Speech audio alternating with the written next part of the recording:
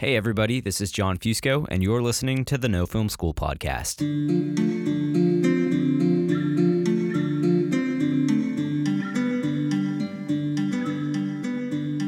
Well, it's been quite a year, everyone. We got our shit together enough to start doing interview podcasts every week, which is no small feat for a podcast that's just trying to break through the rest of the film and TV world like everyone else. We've had tons of great guests, from Sean Baker to Flying Lotus and everything in between. And as I said in a previous episode of Indie Film Weekly, we're all really proud about the type of resource this podcast has become. Before every interview, I'll take the time to remind our guests that this is a different sort of interview than the other ones they've been doing at the press junket or the festival or what have you. We're not overtly interested in hearing about what makes their movie great. We want to frame these episodes as educational gems with takeaways from their experiences that every one of our listeners can put into practice. In that sense, I really think we've succeeded. If you went back and listened to every single one of our interview episodes that came out this year, I'm positive that you'll come out with more than enough information to get yourself started on making your film. You'll be all out of excuses. Over the next couple of weeks, I'll be leading you through some of our best clips of 2017. So if you haven't heard all of our interview podcasts, at least now you'll get some of those pearls of advice that may end up helping you down the road. So without further ado, here's our first flashback from an episode called How Stupid Videos Led to a $5 Million Deal for Brigsby Bear and an 11-year trip to Killing Ground. It takes us all the way back to January, at the very place where the podcast all started, Park City, Utah, for 2017's edition of the Sundance Film Festival. This is me, talking to the director of the hilarious film Brigsby Bear, Dave McCary, as well as Kyle Mooney's partner in screenwriting, Kevin Costello. They've all been making films together since middle school and reflect upon their journey to making their debut feature film. The secret is to keep putting out shitty stuff until you get something so good that people actually want to watch it. Later at the festival, Brigsby sold to Sony Picture Classics for a cool $5 million. Here's the clip.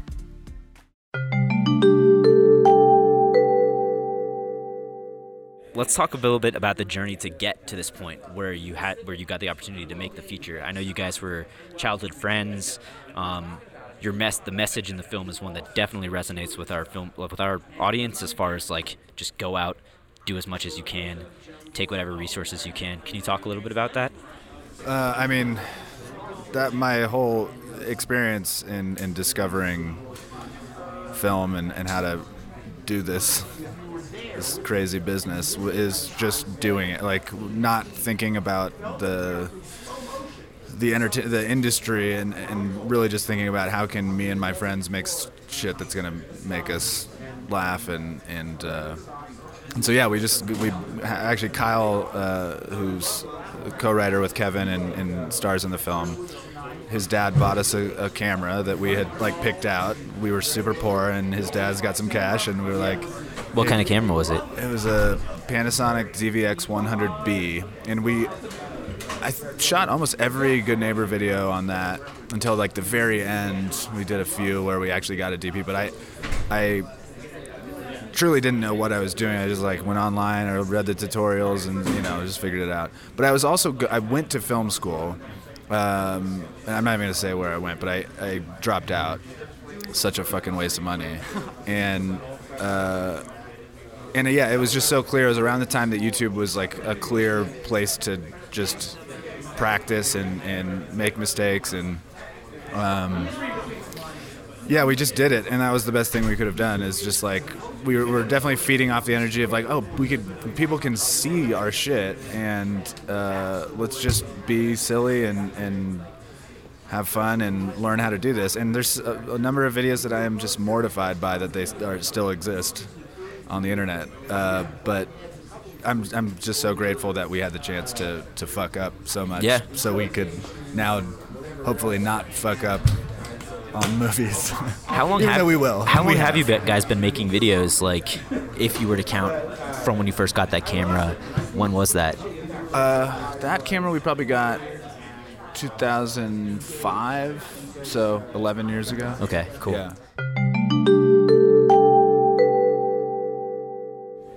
I'm a big proponent of collaboration, and I know there's a lot of filmmakers out there who are such geniuses but really need to be hands-on in every single aspect. And I like that to a certain degree, but I also like the idea of finding someone who I think is brilliant, like, for instance, our DP, Christian Spranger, who was recommended to us by one of our producers, and he did Atlanta and Last Man on Earth and Baskets, and I just loved his use of natural light, and I just trusted him so much. It was so different than me shooting our shitty videos on a DVX and not knowing, hating using lights, A.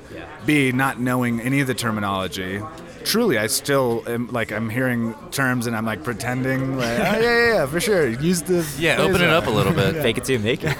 And it really was a lot of faking it till I made it. Not to say that I've made anything. Well, you have. Well, I just made one Look thing. around, D.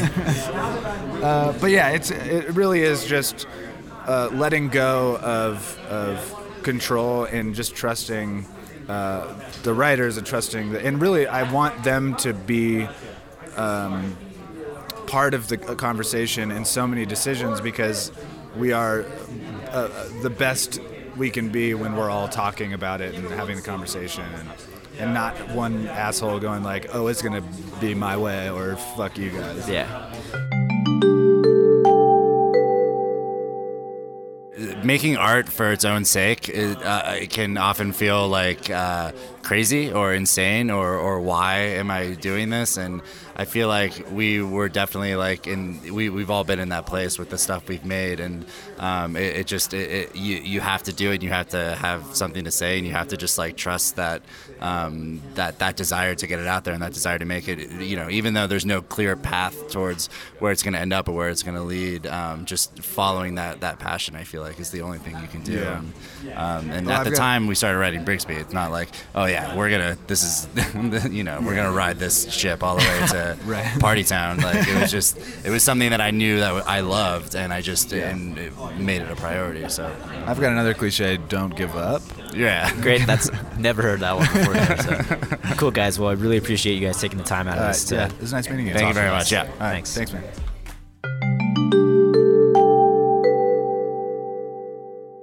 Next is a clip from an episode called How to Start a Production Company, from film school to raising money out of your bedroom office. There's no easy way to ask for money for your movie, but funnily enough, accepting just that fact will make the whole process go by less painfully. At Sundance, Emily Buder sat down with David Ethan Shapiro, who had come to the festival after successfully producing Kristen Stewart's debut short film, Come Swim. Shapiro himself started his own production company as soon as he got out of college, and gives some advice on how you can raise some funds for your film. Here's the clip. It's like you have 3 weeks to go find X amount of money for private capital, and I was able to do that. That's a tough thing to do. I learned it from film school because I never had money to fund my own movies, so I had to learn how to raise money, and it's something that I think is really important, is learning the skill of how to raise money and close those deals. Because if you're able to do it, you retain control.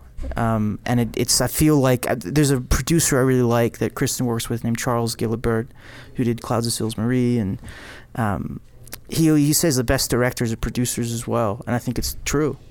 Absolutely.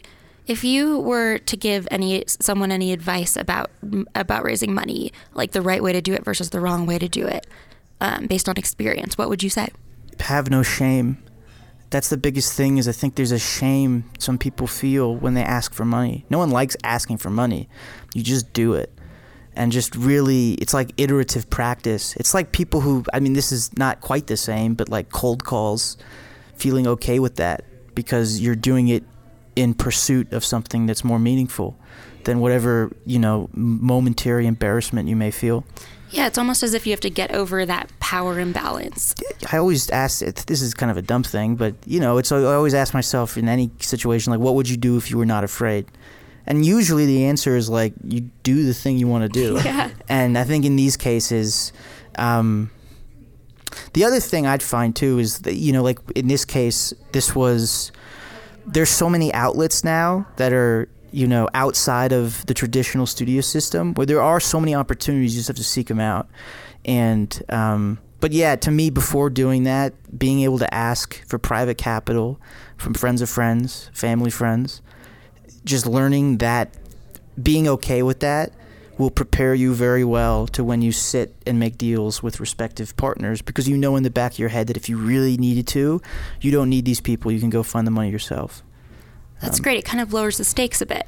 Yeah, well, it gives you... I mean, the other thing, too, is you have to be prepared to, like, walk away from... I don't know, these are the little things I've learned, but, like, being prepared to walk away from a deal, even if you really need the money. Like, in the back of my head, being like, oh, I 100% need this money, but being okay to just kind of be like, it's a moving train, like, I gotta, and I don't know, you learn kind of believing that you were making your movie. Like, you really can will it to life. You absolutely can. And it's absolutely, truly believing that you are making your movie, and I think that respective partners that might have capital, when they see that, they believe it too. So bringing your passion into the room with you and your vision. Yeah. I think a lot of it too is if you keep doing that over time, ultimately it breaks, right? Whatever obstacles in front of you. With Kristen's film, it took a couple years. With this feature I'm doing, it's taken a couple years too. It's just keep going, right, every day. And things they take time in this industry. I think people get very discouraged when they do, but it's kind of just a cornerstone of the industry. I've found in my experience that it's like you take a lot of time and then it happens, and it happens so fast, and you just have to be prepared for it, where it's like, oh, I always thought I was going to have like 7 months to storyboard or something, but then it's like, oh no, I have to make this right now and strike while the iron's hot. But it's like, like with this one, it was like 2 years of like development and kind of talking, and then it was like 5 to 6 months of like intensity. And I think similarly I'm feeling that with another project I'm doing, and but not just like committing to like, you don't wait for the perfect time in terms of you trust the prep work you did, and the time helps in terms of creatively being able to return to something. I don't know, I found it to be really helpful.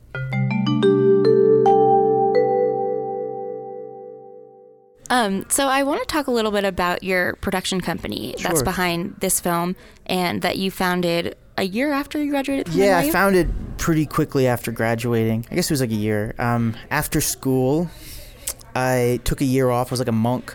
I moved home because I had no money, and I just wrote scripts. Like, I just kept writing and writing, because I figured that, with all these new cameras and DSLRs, everyone can shoot stuff that looks pretty good. But the thing that you can never... there's no tricks around is writing a good feature script. Like, they're still trying to figure that out at the top level. There's not a science. Yeah, and just how to crack that and how to just tell a good story. So for me, I really focused on writing, and one of my scripts went through the Nickel Fellowship, which was helpful. And I think that a lot of my team, specifically Tony DiGiacomo from college... You're a van guy. Yeah. We had 2 short films and some other work, and I guess we just wanted a banner. For me, the production companies that I really enjoy and respect and inspire me are ones where all their movies can kind of be on a bookshelf, and it feels like it came from the same author, where there is a certain brand there, even if it's not easily defined, even if it's a feeling. And I guess I saw it almost as, sounds corny, but almost like a work of art in itself. Also, you balance that with the painful reality of having to keep the lights on. So I found it useful in terms of branding. We also have an animation department. We've done animation, and I found this great animator named Jacob Kafka. So we've done some animation with him, and I think I wanted an infrastructure to create the things that I wanted to do, and do it with the people that I really like working with. And I also found it useful in terms of like raising money and things of that nature, having a central point. And it's something, I consider it like my life's work. I know I'm young, but in a way where... So what were the first steps that you took to coalescing the production company into an entity? I mean, I found it in my bedroom in Arizona, and Tony was in his bedroom in New Jersey, and it was founded via video conferencing. It's like, I mean, it's different now. Like, there's no excuses. Like, you can start a company by video conferencing and by staying in touch with people digitally and just cutting your overhead. And that's really how it began. Is I just was in my parents' bedroom, and then I went and moved and lived with my grandparents right outside of LA. And like when I first worked with Kristen, man, I was commuting from like Anaheim. I was struggling, and it was but the moment you can pay your bills and do it just from the work you care about, it's all worth it. In terms of, there's no feeling quite like being able to buy your groceries with like money from work that you are proud of and that you love, and you can't do that without dedicating X amount of hours to it. So it was there's always kind of a struggle period, and the first year is usually the hardest, but and then you find kind of the nuances of how to keep the lights on and how to keep, we have 2 full-time employees, and then we have the rest of the people are kind of consultants and partners on respective per project, and just making sure that everyone can kind of keep their head above water and keep surviving too. Do you do commercials in order? We have done commercial work. We did a campaign for Snapchat that was successful and kind of allowed us other opportunities. And but again, I try to be specific. I mean, there's sometimes when I feel like I should have taken that opportunity because it would have helped me have X amount of money in my bank account. But it was worth it for waiting to find in my opinion, thus far, for waiting to find the commercials that felt like I wasn't just selling something, but actually had something meaningful to say. Because I also think those are better commercials. So we have done commercial work, and starlightstudios.tv, you can check them out. And I think right now we're very focused on narrative, because for whatever, we've found some type of equation that allows us to live and buy our groceries while also doing narrative work. And we have like 2 upcoming projects that are certainly taking up a lot of our time.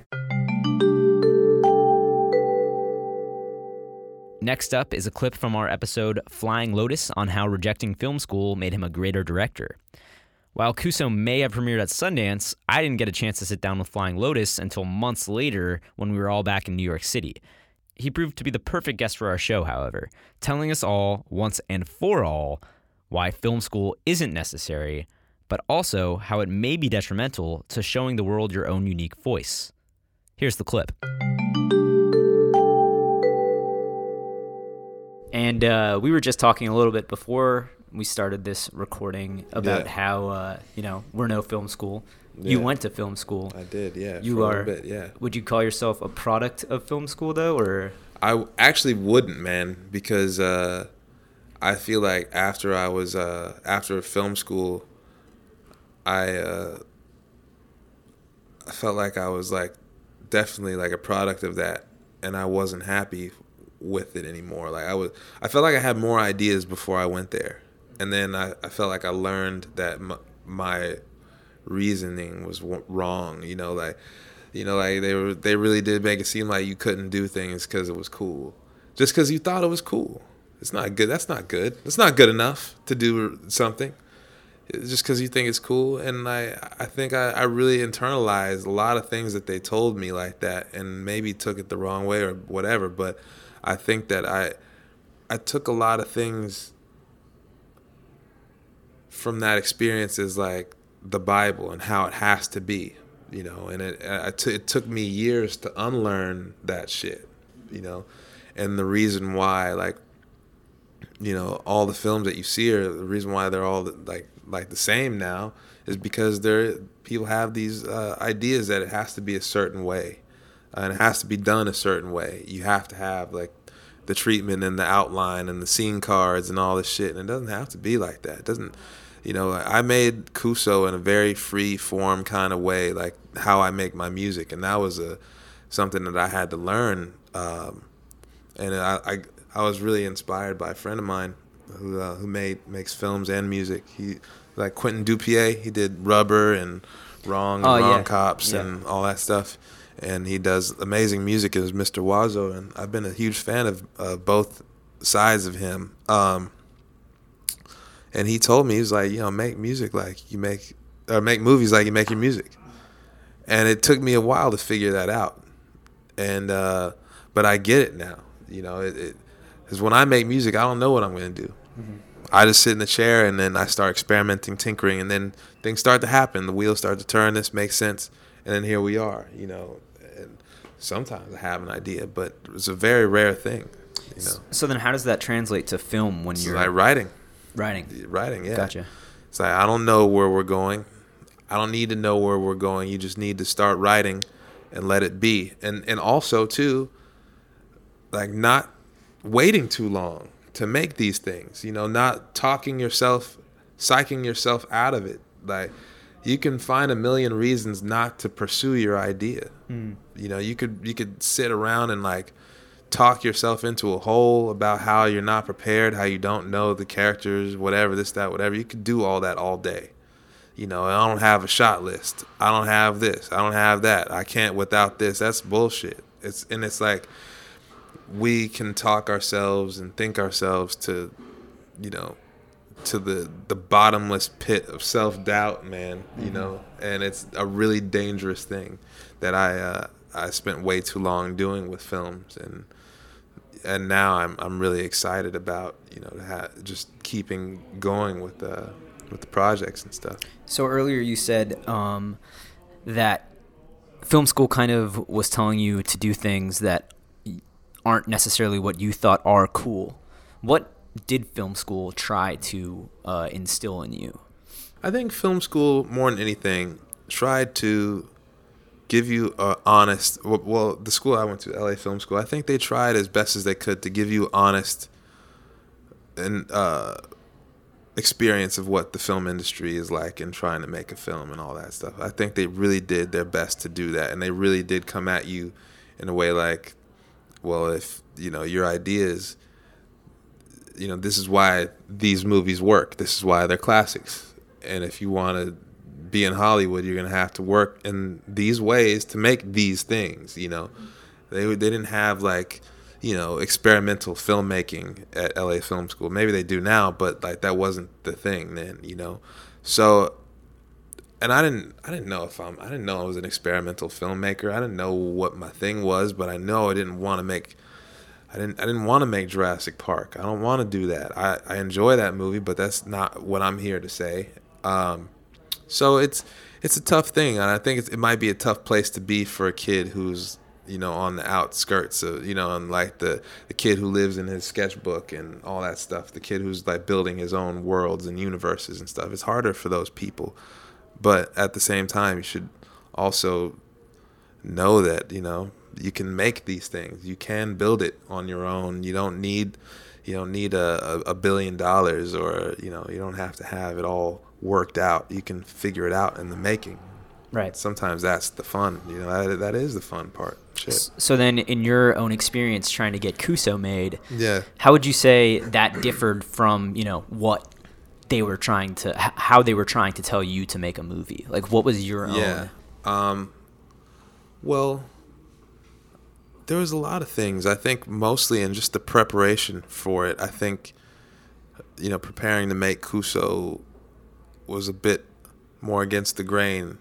You know, I said I didn't workshop anything, or I guess like flesh out, you know, scene cards and all that shit. I didn't do all that kind of stuff that they want you to do in school. I didn't, you know, I think I did show up with storyboards, and I did have the scripts written and all that stuff. There was a bit of it, but I think it was just like I had more of a like be open to the moment approach to it when I could be. You know, like there's certain things you have to prepare for with like prosthetics, and there's certain things like practical effects or whatever. You have to know what you're doing. You have to know all that stuff. But I had to learn to just be okay with, like, you know what, in the moment I might feel different. And that was something that I think they don't want you to think about in film school. They want you to be ready. They want you to be like, they don't want you to be in that moment where you're like clueless or whatever. But I think I thrive in that space a little bit. You know, I'm like, shit, well, I don't know where we're going, but we can figure it out because we're a team, we're a crew, you know. And that's the fun part of filmmaking. And I think if you like just stick to the storyboard shot list thing, whatever, and I might miss out on some really organic shit. Yeah, a lot of the times, you know, you make the most exciting creative decisions when you're in a place of discomfort. This next clip is from an episode titled Landline, How to Avoid the Sophomore Slump and Make Your Second Feature. Director Gillian Robespierre and producer Elizabeth Holm collaborated on Obvious Child back in 2014, and they got back together this year to give us the rom-com dram, Landline. Liz Nord sat down with them after the film's release to find out how one can find a collaborator that will last forever. Take a listen. You talked a lot about your collaboration, about finding each other and also finding other people to add to your circle or cycle through. So how does someone find their best collaborators? J-date. In our case, we met at like a film mixer at IFP. So I think you often find collaborators where there's like free alcohol and desperation. Yeah. And J-date. And yeah, exactly. The alcohol's not always free on J-dates out here. I don't know. I think being open to the idea that anyone could be your collaborator. I mean, we met at a film mixer, but we're not actually there to find collaborators on our projects. But we found friends in each other and just enjoyed talking to each other, and we're not pitching each other projects. And I think in general, filmmakers like just pitch way too much. And if you can like stop talking about your work and just start talking to a human and listen, and I think that's where collaboration comes, because you're open and you're not trying to like sell someone something. You're just seeing the ways that you connect. Be yourself. Right, that's true. Don't be an asshole. So true. Yeah, I'll try and think of more. Well, so, Trying to I mean, think of more. you really sort of good. pointed to something without actually saying it, that you met at this IFP event. So one of the pieces of advice is like, go to these things, like go to filmmaker mixers, go to festivals. We're saying that all the time here. Yeah, for sure. I think I, for many years, was afraid of those things. And this one I went to because it was near my house, and I was feeling extra brave that night. And I downed a couple of wines before I stumbled into Liz. And, you know, even if Liz and I hadn't met that night, I'm still glad that I pushed myself to go out and do that. You know, they're uncomfortable, and they often feel like speed dating and blind dates and all the worst parts of dating. But sometimes you find somebody who you connect with, and then you marry them, and then you get divorced. No. And Landline in yeah. theaters, yeah. I think it's more like, like polyamory. You have multiple relationships going on, right? For sure. Totally. And I think what's good about our movie is that what we're trying to, not what's good about it, but what we say often in our movie, that it's a family that is taking on new shape, and there'll always be a family. So, hopefully we're in this business for a long time, and we find projects together that we can work on, and as individuals grow. So it's all love. Up next, we have a clip from an episode called Lemon, What to Do When You've Lost All Hope for Your Film. Jancica Bravo and her partner Brett Gilman had a lot of trouble getting Bravo's debut feature Lemon off the ground, and in their interview with Liz Nord, a lot of frustrations eked out from their conversation. The advice they gave for how to deal or not deal with these frustrations, however, is worth taking to heart. Take a listen. No matter who you are, like we call it independent filmmaking, but it's really interdependent. Like you just have to have some other people in your corner, it sounds, and in this case, for sure. Yeah, it's important. It's you have to have allies. It's a collaborative process, and yeah, even if you're a white dude, you need like people backing you up, because at some point it's going to be a fight. It's just easier to get whether them it's if over, you're a white dude. Right, Yeah. over exactly. People are more likely to support white dudes. So So and every step of the process there's going to be fights, whether it's over logistical, financial things or whether it's over creative things. And it is a business made up of difficult people, and that's putting it nicely. So you need it's a battle. This film, everything that you do. Everything that we do is covered in blood. It's not easy, but the good news about that is that I'd like to think that is all put on screen. All of that stress, all of that angst, all of that feeling of being dismissed, all of that aggression coming towards her and all of that aggression going from her, that's all put on the screen. And it's like in the soul of the piece. That's one of the reasons that her work is so exciting to me, whether I was involved in it or not. And it's pretty wild because I don't really, when I watch myself, it's not like I don't like watching myself, but I'm also like very much like, that's not me, a lot of the time. So it's watching this film is very much like, for me, is watching her work. And that's what I see.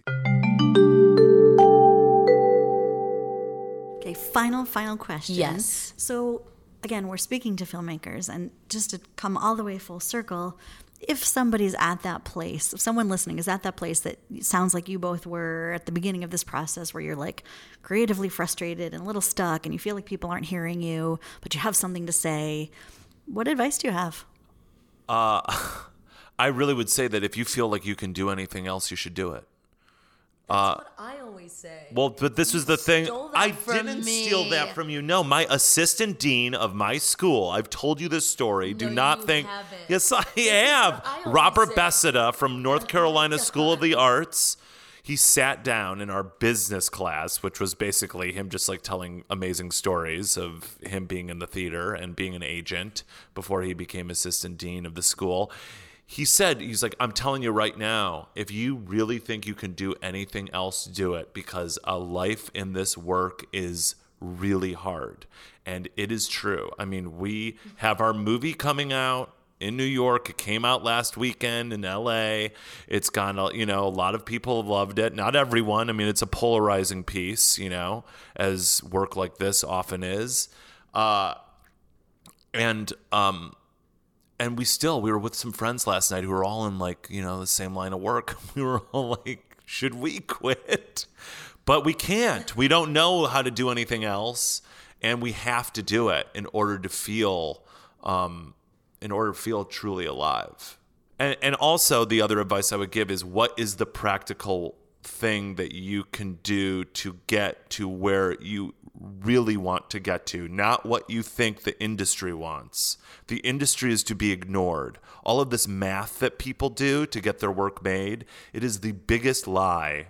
It is the biggest lie that people tell themselves, and it's actually, I think, like a mode of escape that people use to actually not do the work that they need to do, and that is just making sure that it is a true expression of yourself, and trying to get people on board to get that made. And that is really the thing. And if you're doing that, I believe it somehow finds its way. But you might not feel like it ever found its way, but it will.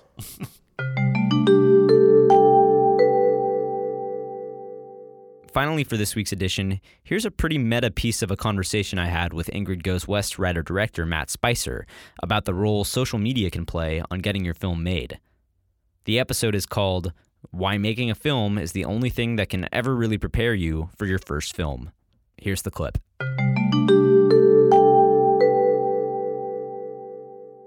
I'm personally, curious about what your thoughts are about social media. What are the pros and cons about social media? First, I guess, for just our generation, but then it seems like it's becoming more and more of a crucial factor of how many followers you have, on Instagram or Twitter or whatever, in casting, in building a reputation for yourself as a filmmaker.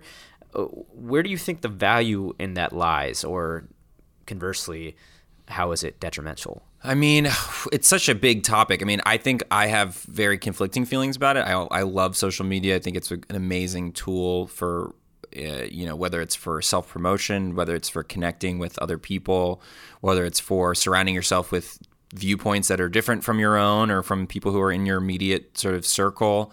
But I think it can also bring out the worst in people, and I think it gives you, it's very anonymous, or it can be very anonymous, so it's easy to do things without any sort of repercussions, or not really having to face any repercussions for things that you post or do or whatever. So I think it's, it's like anything, it's a double-edged sword, and it really depends on how you use it and what you're bringing to it. And, my struggles with it are mostly my use of it feeling compulsive and feeling like there's no intention behind it. I'm just like, I'm standing in line waiting for a coffee. Let's check Instagram, see what everyone's up to. And it being that kind of or I'm like feeling awkward at a party. Like, let's just look at my phone, rather than stepping outside of my comfort zone and introducing myself to somebody who I don't know, like that kind of a thing where it becomes a retreat versus a means of engagement, or it just becomes thoughtless, rote, habit.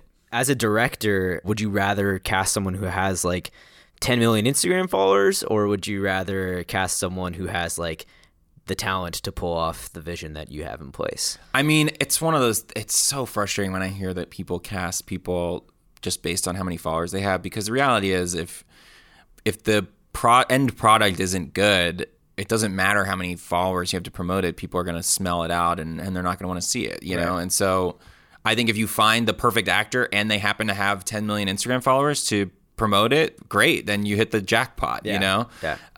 But I think the end product always has to be, I don't think people should ever choose someone who they think is maybe their second choice just because they have more Instagram followers, or Twitter followers. Is it a viable means of production?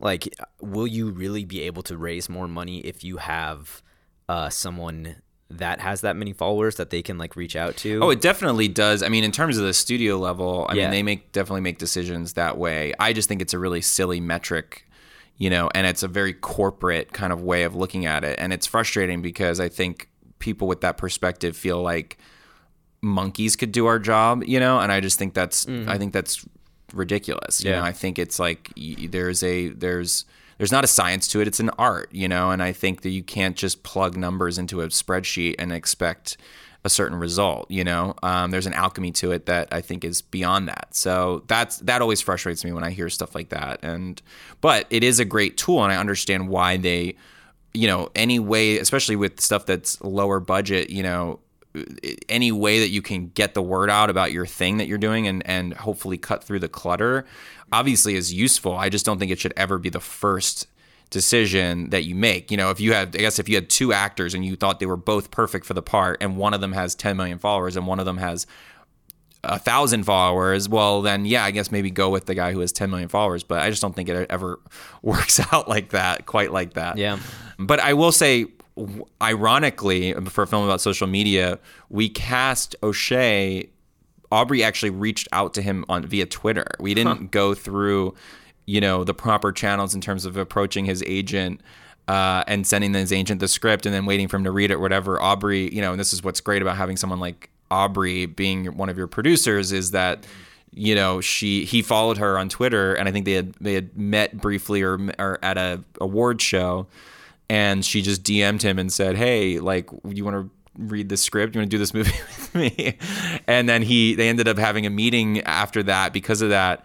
And so we were able to back channel in a way. I think if we had gone through the sort of proper channels, we probably wouldn't have gotten him in the movie, So it does, there's a democratization to the process now that I think you can cut through a lot of the clutter because of social media, and things will get attention because of social media that they wouldn't necessarily if we are all forced to go through the sort of mainstream media or the regular channels. I mean, we don't have, as a film, we're not in a position where we can buy TV ads for this movie, so we're doing a lot of promotion via the internet and via social media and all that stuff.